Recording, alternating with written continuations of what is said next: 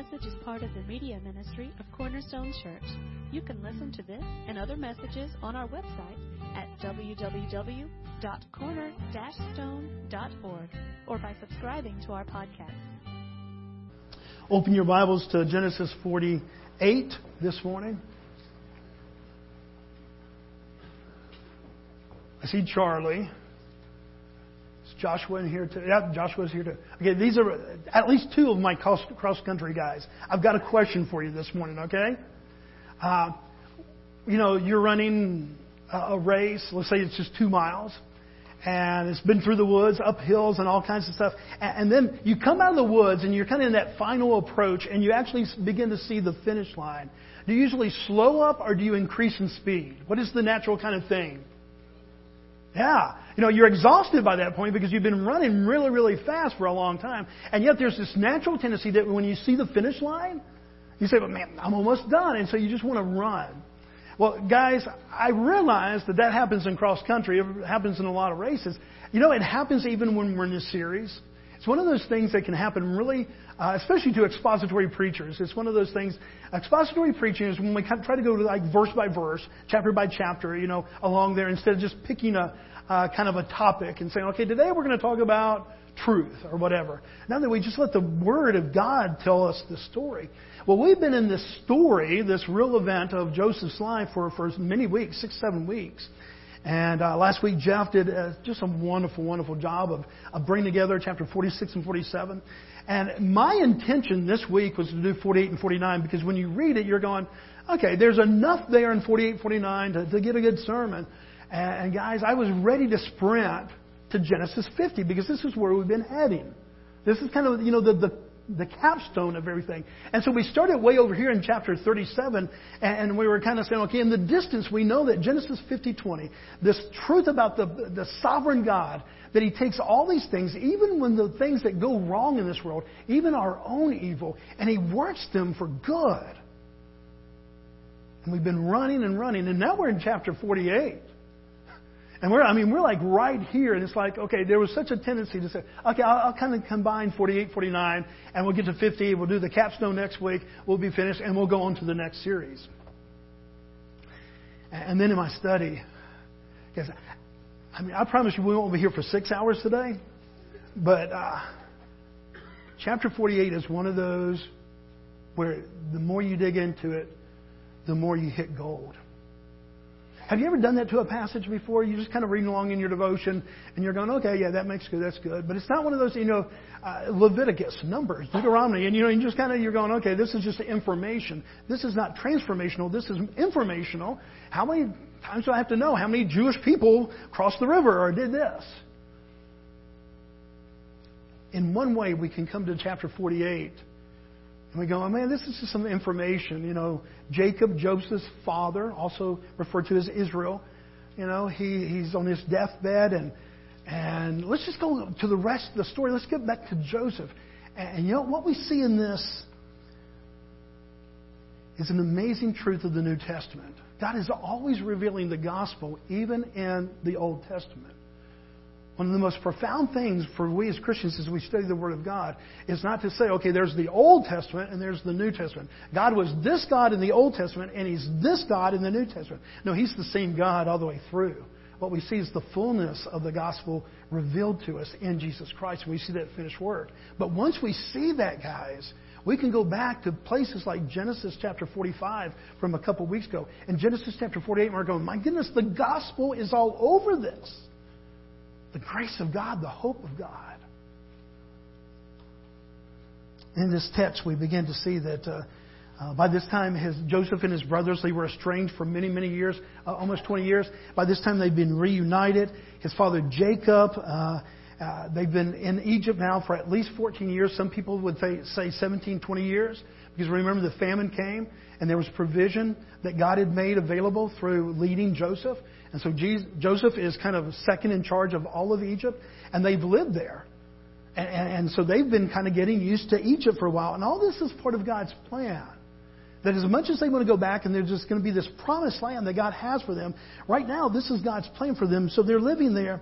And God has brought this original dream of Joseph that he gave to Joseph when Joseph was just a young teenage boy. He said, one day your family's going to bow down to you and you're going to be in charge and you're going to have authority. And all that's happened.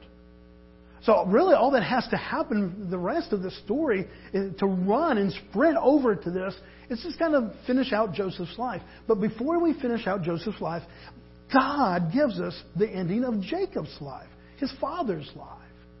Jacob has not been kind of the central star of Genesis 37 through 50.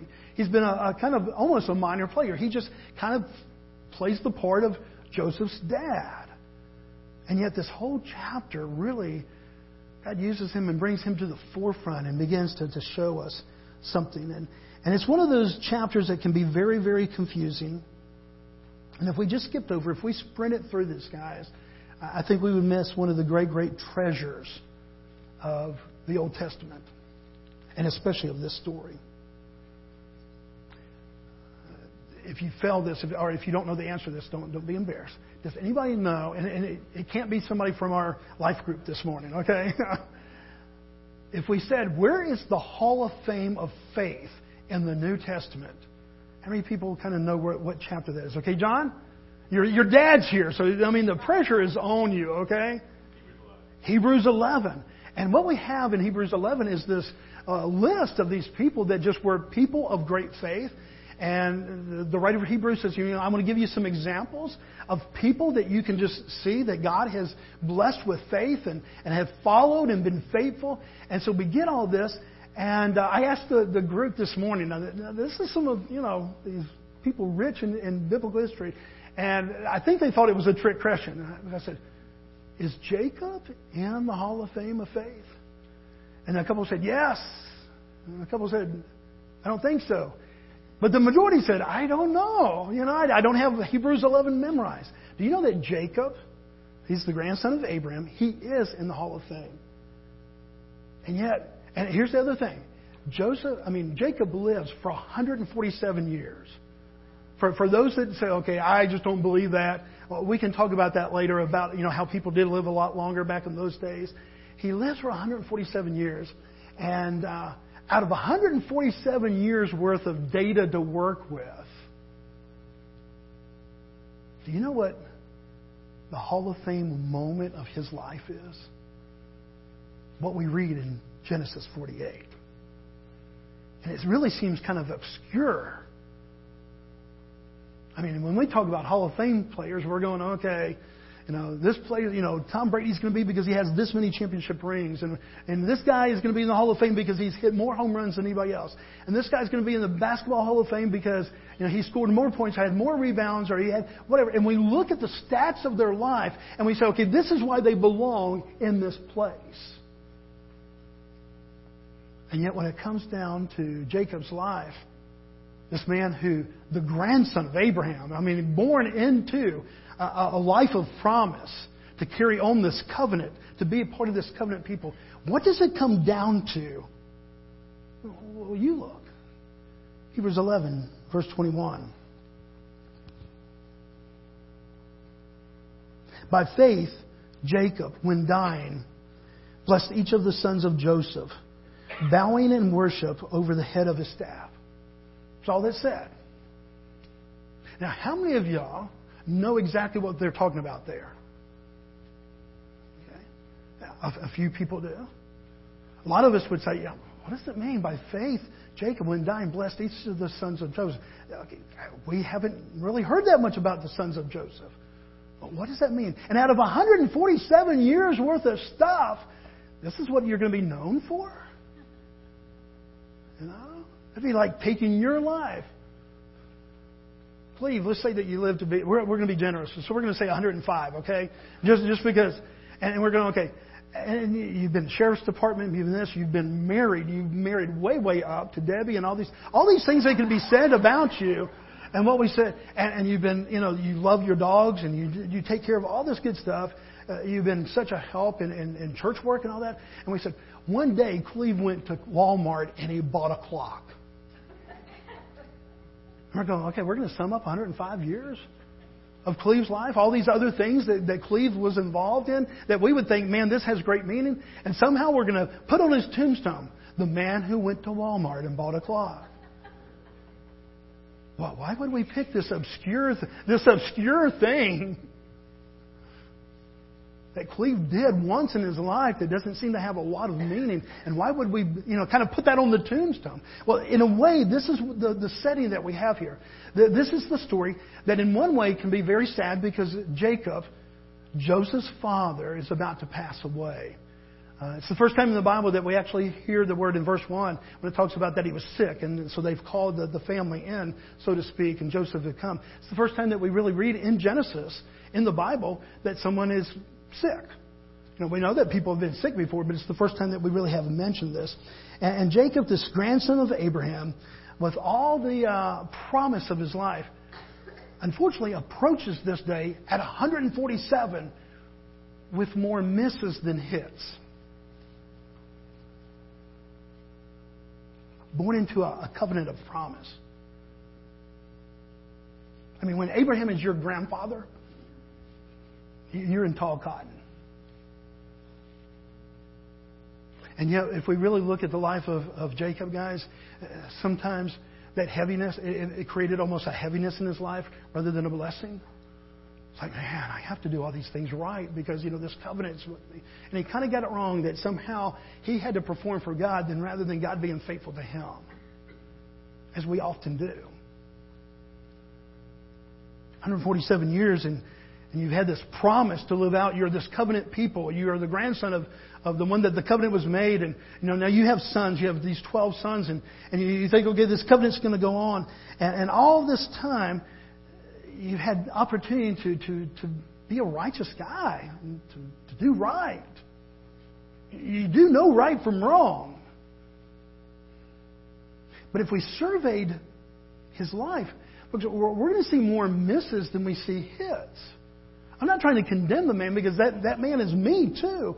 And it's you. It's all of us. That sometimes we have more misses in life than we have hits. But when you're 147 and you're on your deathbed, and all of a sudden you look back and you begin to think about some of the things of your life. He was a man of deception. Sometimes as scholars and commentators, we say, well, but it was for a spiritual purpose. It was a godly purpose. No, he was a deceiver. His name means deception. And so when he gets his brother to trade the birthright for a bowl of soup or stew, that was deception. When it's time for the blessing of his father, he doesn't go in there and go, I'm so desirous of this blessing. Will you please kind of, throw order out of the way and bless me? No, he dresses up like his brother to the point of getting all furry, with things, smelly, because his brother is an outdoorsman. And he tries, and his father can't see. He's old enough where he can't see, and he deceives his father. That's part of his story. It's one of manipulation. There's time, he was manipulated, but he manipulated others. Somebody took advantage of him, said, okay, you want to marry this daughter, Rachel? She's the love of your life. Okay, I'll give her to you if you work for 7 years. And then what happened? After 7 years, he said, oh, did I say Rachel? What I meant was Leah. It's actually the ugly sister. No, it's one of those. You're going to marry her. If you want Rachel, it's going to be another 7 years. And so, that would feel like a burn. It was his uncle that did this. And so opportunity comes up. His uncle makes a deal about the livestock. And he says, okay, you give me all the speckled ones. Well, speckled sheep and goats are not, they're abnormal rather than normal. There's not that many of them. And somehow, Jacob was able to produce where the mass of the tribe comes out striped and speckled. He was a manipulator. He was a deceiver. And he carried on the generational sin, as we've talked about many weeks, of favoritism.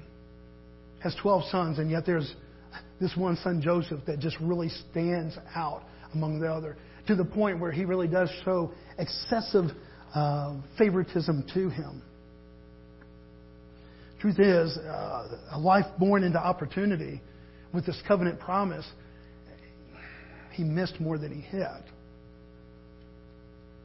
And we see that as we open up. Look at Genesis chapter 1 and verse 2. Can you imagine coming to a place? 147 years old. Number one, can you even imagine 147 years old? Okay. Number two, I'm like you, Vicki. I don't want 100. If this is 55, I sure don't want 155. But you're near death. You're reflecting back over your life, and you're not able to point to success.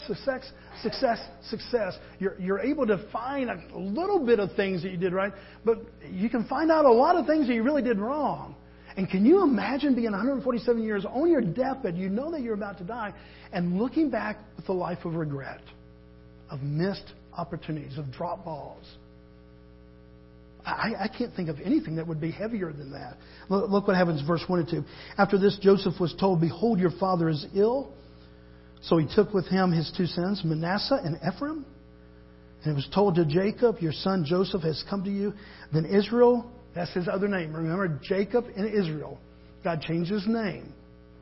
So when you see Israel, it's Jacob. When you see Jacob, it's Israel.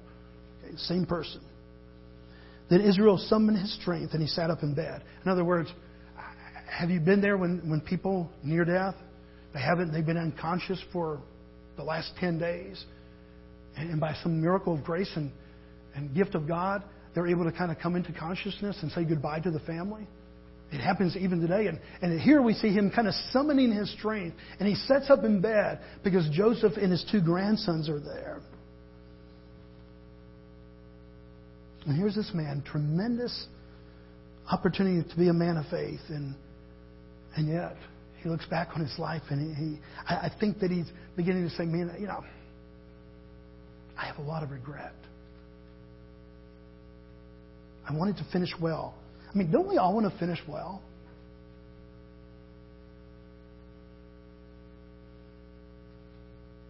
Jeff, how old are you now? Old man? 45. Hey, what? Jeff, is there a part of you already at 45 that wants to finish well? Of course. Yeah. Craig, I think you just hit the bridge of 40. Is that correct? I didn't say the high point. I just said, the bridge of 40. It can be a very long bridge, okay? Craig, already in your mind, in your heart, do you want to finish well? I think we could ask them, I don't know that, not that, again, I'm not trying to be biased against the youngest that are here. I don't think I thought about that at 12. I don't think I was thinking about that at 15. I know I wasn't thinking about it at 18. And maybe even the early 20s, but somewhere along the way in the 20s, late 20s, and then 30s, but especially the 40s, and all those times, I began to think more and more, not that, oh man, I could die any day, but we begin to see the fragility of life. We begin to see life is just really fragile. And we really do begin to think, man, I just want to finish well. I want to finish my career well. I want to finish my family well. I want to finish life well. And here's this guy, 147, and you can't go back and do 147 years again. You got what you got.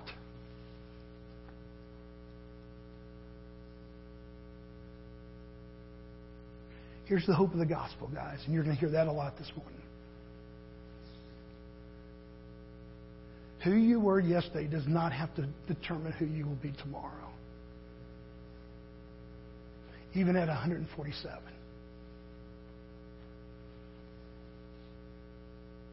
Who you were yesterday does not have to be who you are tomorrow. Now let's take this.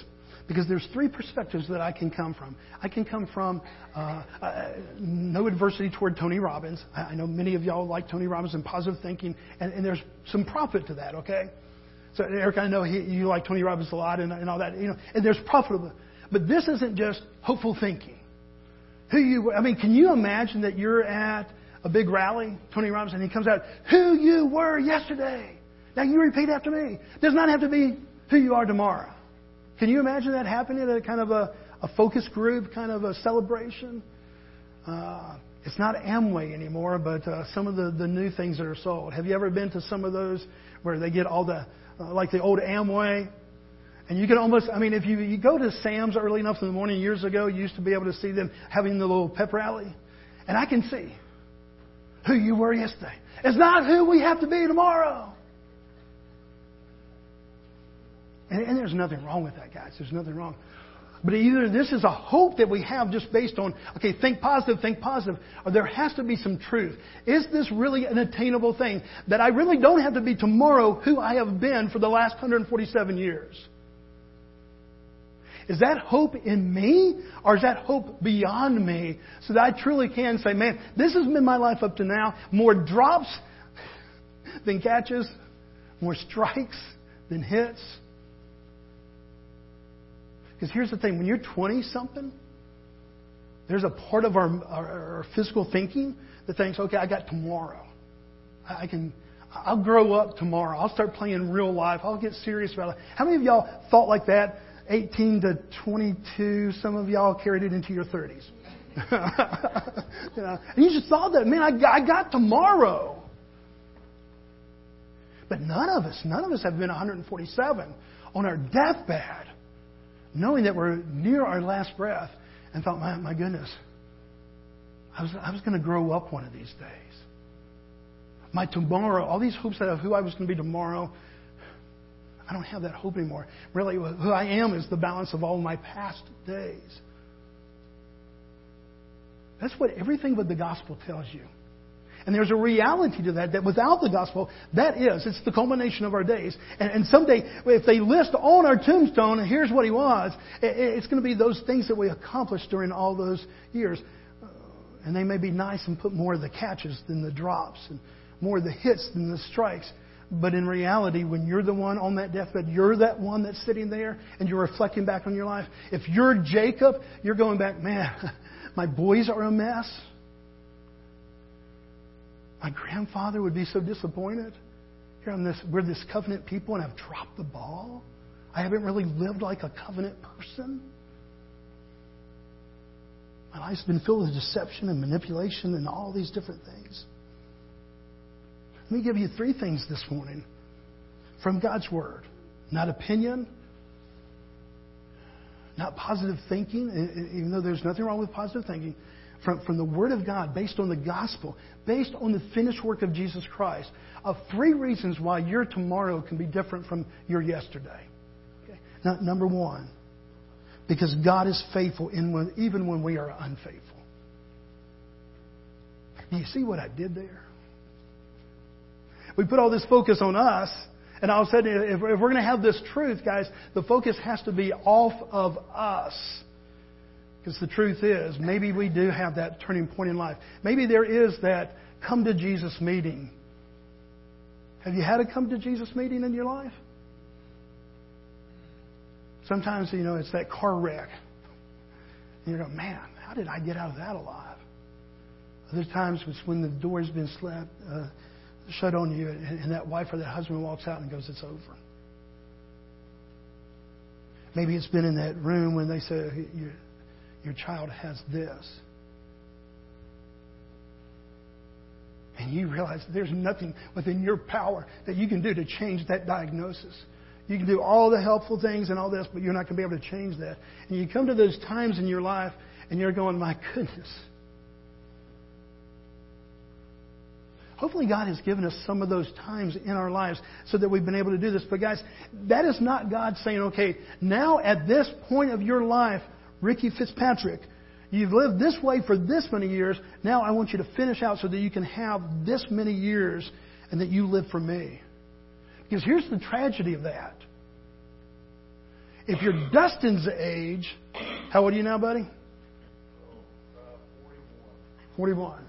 Then you're hoping, okay, if your come to Jesus meeting is today at 41, I know you already had yours and it was an airplane. It's a terrific story. They were going to crash and burn.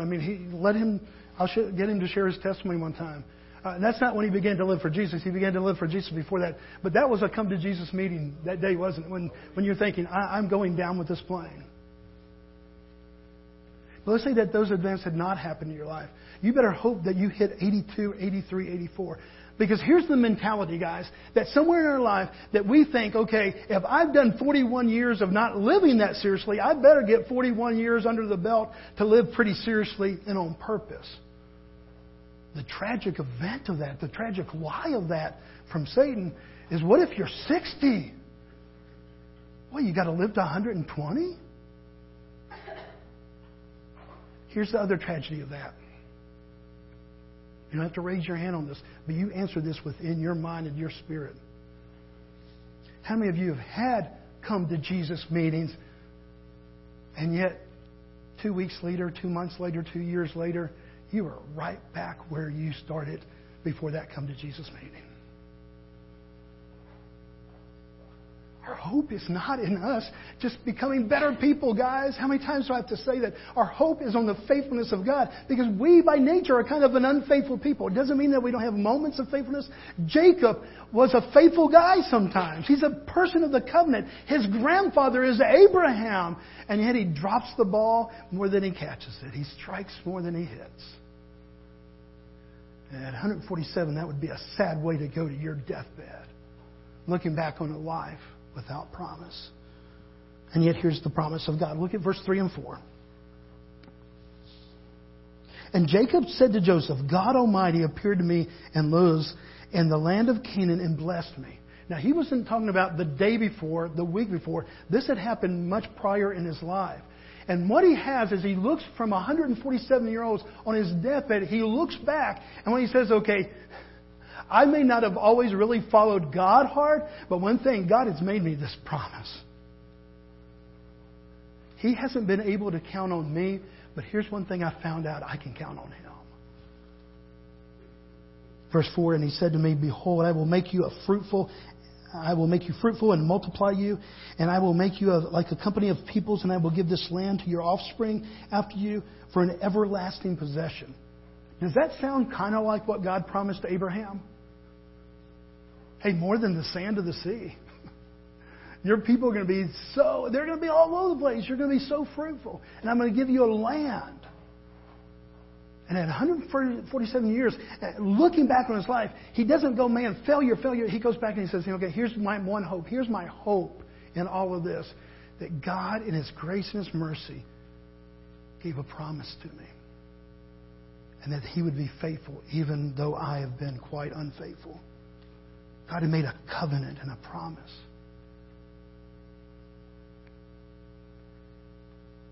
Yeah, guys, if all the hope is on your ability to keep a promise, how many in this room will stand at the end of your life? If it's based on Jesus keeping His promise, hey, I died for you. All your sins are forgiven. I've taken all of your sins and I put them on me. And all of my righteousness, God, is now imputed to you. If that's our hope, and that is 2 Corinthians 5:21, this is the gospel. That's our hope, is the faithfulness of God, why we have been an unfaithful people. And I know sometimes people hear that and go, well, Bobby, it's not like we do all bad. I know we don't all do bad. Jacob wasn't all bad. But at 147, what do you think stood out, guys? The deceptions and the drops, or the hits and the home runs? Truth is, he had a pretty boisterous bunch of, he didn't have a whole bunch on his resume to point to.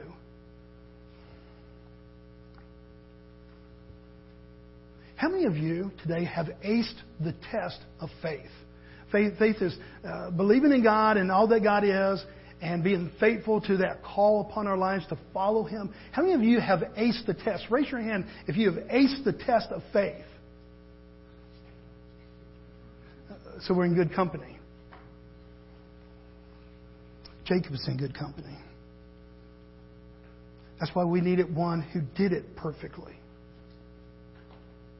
Because there's not one human being. Billy Graham did not do it perfectly. Now, I'd like to have his resume. I'd like to have the things that he's done for the kingdom of God. I'd love to say, man, look back on my life and here's the blessings. Look at all these books and these preachings and these people that I just loved on and all these different things. Who wouldn't want the resume of Billy Graham? And yet he did not walk perfectly, guys. He needed a perfect one to walk that way for him. And so this allowed Jacob to come to an end of his life. And he's about to pass on to his children a heritage. And he looks at these two sons of Joseph, and look what happens in verse 5. And now your two sons, who were born to you in the land of Egypt, before I came to you in Egypt, are mine. Basically what he's doing, he's adopting them. He said, I know physically that they're your children, they're my grandchildren, but I am adopting them and they are now going to be my sons. Ephraim and Manasseh shall be mine, as Reuben and Simeon are.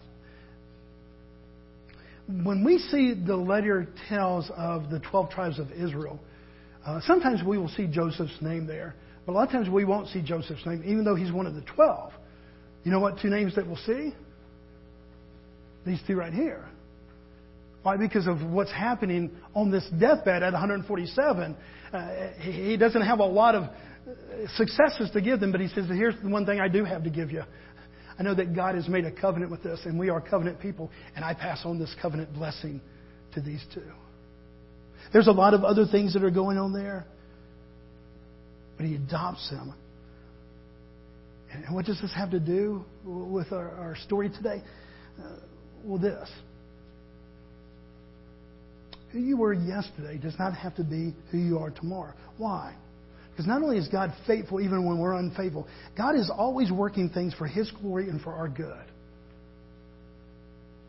In one way, we see that personified in the Christian life in Romans 8:28, that God is always working for His glory and for His good for the people that are called of Him. And yet I would extend that certainly that is always what God is doing in the life of the believer, even when we drop the ball, when we're striking out. But I would say that God is working even in the midst of humanity by His grace, what we call common grace, that He's still working grace upon their lives. Not always to the same end, but certainly He's working grace there. Left up to Abraham, Isaac, and Jacob, this blessing would have already been diminished, guys. That they didn't have perfect records, but God keeps pursuing them, forgiving them, and restoring them. Can you imagine how fragile Jacob's hope of God bringing this promise to his sons and his grandsons as he reflected back over his sinfulness? Let me go down a short list. His oldest son, Reuben, incest. His next two sons, Simeon and Levi, their sister was raped, and in their vengeance, they go out and they basically massacre a whole tribe, a clan of people. The list goes on and on. These brothers conspire against Joseph, bring back this coat of many colors, and said, a tiger, a lion, some wild animal got him. Because this is not the kind of stellar family that you put up in front of the church and say, okay, y'all just follow our example. This is a broken family. This is really a hurting family. And in their own thing, there's no redemption in the works that they're doing. And yet in the midst, even of their rebellion, God is working things for His providential care. And that's when God brings to this man's mind on his deathbed at 147, He brings back a hope that is alive. Look at verse 11. One of the examples of the hope that we see here, and Israel said, remember that's Jacob. Jacob, Israel, he said to Joseph, I never expected to see your face, and behold, God has let me see your offspring also. Now why is that important? Because he said, for years, remember if you're following the story, if you've been here, it was at least 17 years, maybe even 20 years between the time that Joseph was gone and the brothers reported that he was dead and had been killed, to the point where he reveals himself that he's now second in command of all of Egypt. 20 years. And for 20 years, Jacob, the father, thinks that his favorite son is dead. I don't know about you, but that kind of ticks me a little bit. God, are you just playing with me here? When God's working something in the background and yet we don't have revelation of it. I mean, honestly, God knows your heart, guys. He knows our mind. Have you ever felt that way? Have you ever been a little bit angry with God because He does things a little bit differently? And honestly, you said, okay, God, if it was me, I would have done it this way. We have all done that before. And Jacob is but yet he looks back and he says, look, Joseph, I never expected to see your face again. After 20 years, I had given up hope. And not only do I see your face, but you brought my grandchildren to me. Hopefully I'm going to be a grandfather March 11th or thereabout. And the love that I have already, priceless, undefinable, isn't it, Sherry? What is he doing? Is he just reminiscing and saying, well, at least life didn't turn out? No, it's what he said. God, you have shown grace. For 20 years, I could really be mad. And there was times, I promise you, remember Jacob said,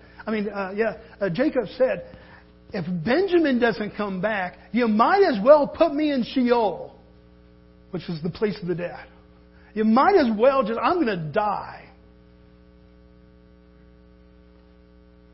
He didn't look back to that 17, 20-year span as a favorable time. He didn't sit there, I've been saying my prayers every day, and every day God has just reached into my heart and said, but there's hope, but there's hope. No, for 17, 20 years, this guy is just a mess. I don't think there was a day in 17, 20 years that he did not think, where's my son? And I promise you, just because I'm a father and I'm human,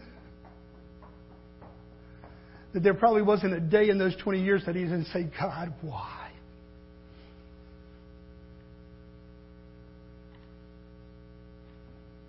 And yet now on his deathbed, that glimmer of hope, he goes, I didn't ever think I would see you again. And not only do I see you, but my grandsons are here.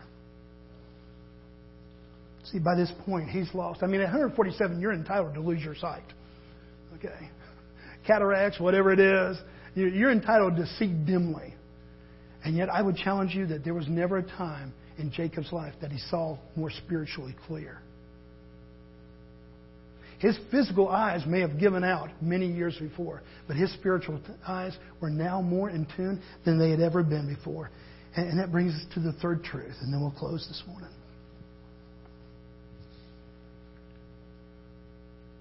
We can say, guys, that our yesterday does not have to be our tomorrow, because God is faithful even when we're unfaithful. We can say that because God is always working, even if it's in the background and we have no real sign of it. God is always working things, first and foremost, for His glory, but in that are good. Kelly, you posted something yesterday on Facebook, and I'm forgetting exactly what it was, but it was kind of like, and I'm going to mess it up. I'm going to royally mess it up. But it's something about that we would, if we just knew what God was doing, that we'd have that much more faith. I just really totally messed that up. But it was something about, about God's timing, and that that we would answer the things just like God would, and we would do the exact things that God would do. And I believe that with all my heart. But it's like the quote I put in the bulletin this morning. God may be doing 10,000 things in your life, and we may be aware of 3 of them, guys. He's always working for His glory and for your good. And then the third thing, God gives against human convention to carry out His purposes. That's why we can say your yesterday does not have to determine your tomorrow.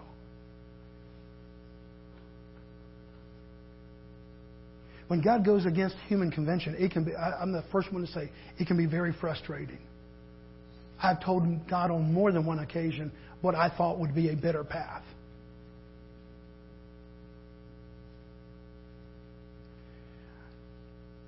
But the blessing of God not being a God of convention and doing the unconventional is the grace that saves us. Why would you take your perfect Son, who has done nothing but bring glory to you, and let Him be the sacrifice when these rebellious people who do not follow you well and who rebel against you and do not give you the time of day, and you take your perfect Son and you put Him on the cross and you give forgiveness to these people over here? Folks, that does not follow convention. And you and I, in our salvation, we're the recipients of this unconventional love that God has for us. What happens in this story is kind of amazing.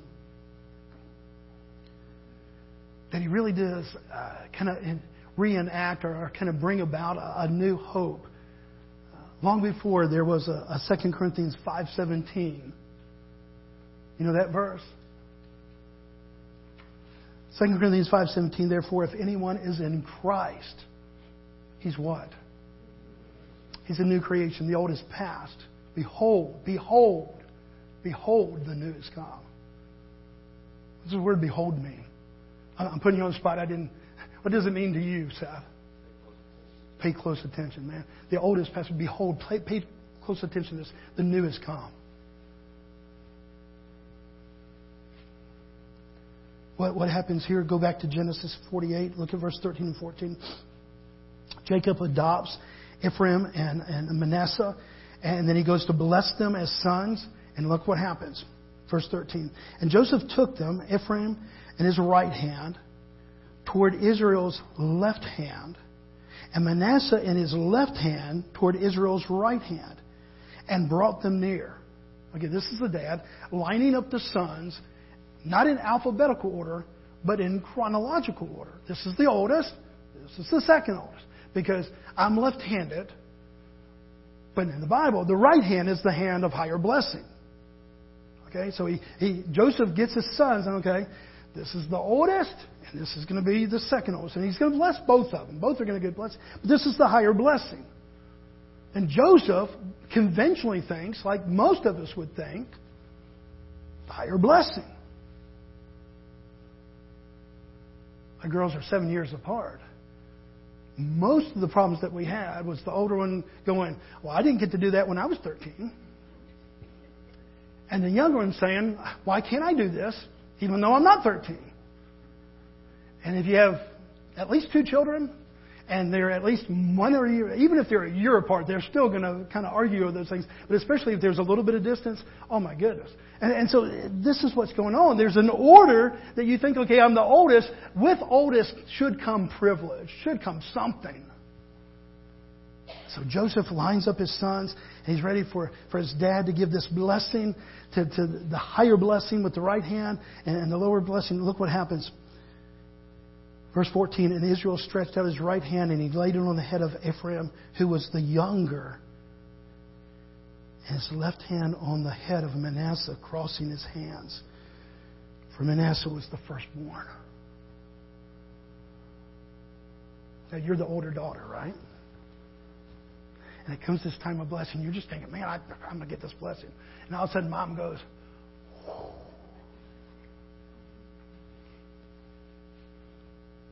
Man.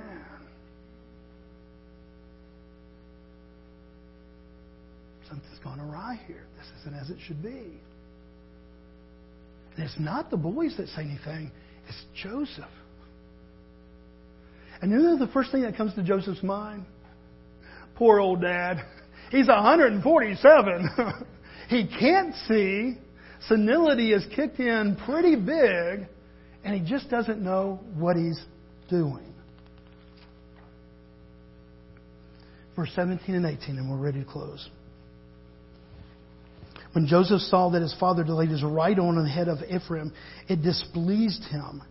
And he took his father's hand to move it from Ephraim's head to Manasseh's head. And Joseph said to his father, not this way, my father, since this is the one that is the firstborn, put your right hand on his head. Dad, I'm trying to be respectful. You're messing it up here. This is the older one. I don't know if you just can't see, if your mind is kind of leaving you, but let me get this right. And he takes, do you think Joseph is a kind of a healthy guy? And he takes the hand of his 147-year-old father. And the Hebrew word here is that he just doesn't go, okay. He clenches it. It's a very aggressive, strong word. And he clenches the father. And he's trying to move the father's hand. And listen to the father's response. Verse 19. But his father refused and said, I know, my son, I know. He also shall become a people, and he also shall be great. Nevertheless, this younger brother shall be the greater than he, and his offspring shall become a multitude of nations. Let me wrap that up. 147-year-old can't see past his hand. maybe the mind slipping a little bit, says to Joseph, his strong son, Joseph, I haven't got a whole bunch of things right in this life, but I promise you I'm getting this right because this is what God has told me to do. Your yesterday does not have to be your tomorrow, guys. Not because you start trying harder, not because you obey a little bit more, not because you put more effort into it, but because of the grace of God. Because this is the hope of the gospel. That I may never be on my deathbed at 147. And I may not look back on a life of dropped balls and strikeouts rather than hits and touchdowns. But that I can look back and I can see the finished work of Jesus Christ. And I can see the faithfulness of God when I was unfaithful. And I can see that even though I didn't understand it and it caused me much pain and much questioning of God and His motives, that God was working always for His glory and for my good. And I can rest assured on that day that this unconventional God that should have put full blessing on Christ and the curse of my sin on me changes His hands. And in 2 Corinthians 5:21, it says He took all of my sin and He placed it on righteous Christ. And He took all of His righteousness and He imputed it to me. This is our hope, guys. This is our only hope. Will I still question tomorrow the things of God? Yeah, because I'm a frail creature. And you mess with my kids or my family, and I've got triple the questions, okay? I get it. But here's the hope, guys. My yesterday does not have to be my tomorrow. Your yesterday does not have to be your tomorrow. That's religion. And it's not worth a dime. Let me close with this. There's a song by Lauren Daigle out right now. Say, You Say.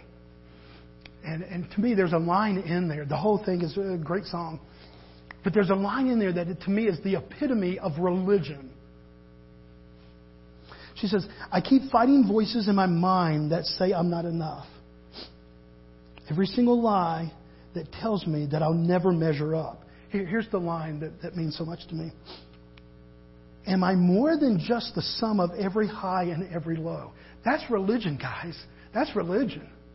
That we look back at 147 and we're going, okay, here's my highs and here's my lows. Oh my goodness. My highs were not high enough and my lows were really, really low. That's religion. And this is where an unconventional God took His only Son and says, man, I throw convention out. And I switch my hands. And I put my hand of blessing on you. I put my hand of blessing on you. You say that I'm loved. You say I can't. When I can't feel a thing, you say that I'm strong. When I think I'm weak, you say that I'm held. When I'm falling short, when I don't belong, you say that I'm yours. This is our hope. Not in feelings. Feelings are going to be deceiving, guys. Feelings up and down. And they really do. Feelings often go with, did I catch today or did I drop it? Did I hit a home run today or did I strike out? Feelings, religion goes up and down. And the hope of Christ is that we can look back, whether it's 147 or any day of our life, and go back and say, I am secure, not in what I have accomplished, but what Christ has done for me. And this is our hope.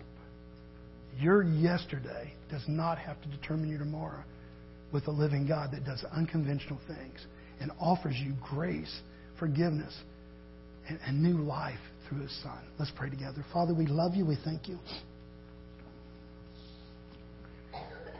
Father, thank You that we did not sprint toward the finish line and kind of just skip over chapter 48, Father.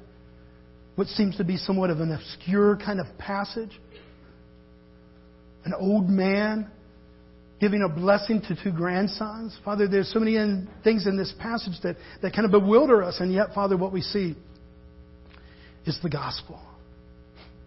What we see is hope for us. And Father, I pray that we would never have to reach a deathbed at 147 to be able to look back and find this saving grace. But Father, that this very day, that we can say, hey God, it is a miracle that I'm even still alive right now. By your grace, I'm alive. And I trust my life with you. I trust my life, not to religious, and me trying to get a better, more moral life, making better choices than I've made in the past. I put my trust in what Christ has done for me. And out of that relationship and out of the filling of your Holy Spirit, then we can become these people that follow after righteousness. So, Father, today, will you encourage the one that looks back on the life and says, I've dropped it more than I've caught it? Father, today, would you encourage the one who's made a promise to you before, and those come to Jesus meetings, hey, this time I'm really serious, this time I really mean it, and yet 2 months later, 2 years later, maybe even 2 days later, they were right back to where they were before. Father, bring hope where there is no hope.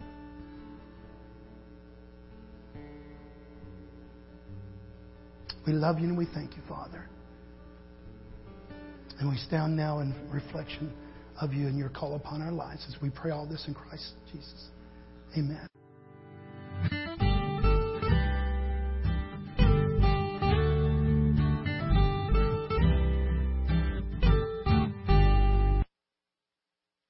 Thank you for listening today. We hope this message was a blessing to you. To learn more about our church or our media ministry, you can visit us online at www.corner-stone.org or find us on Facebook.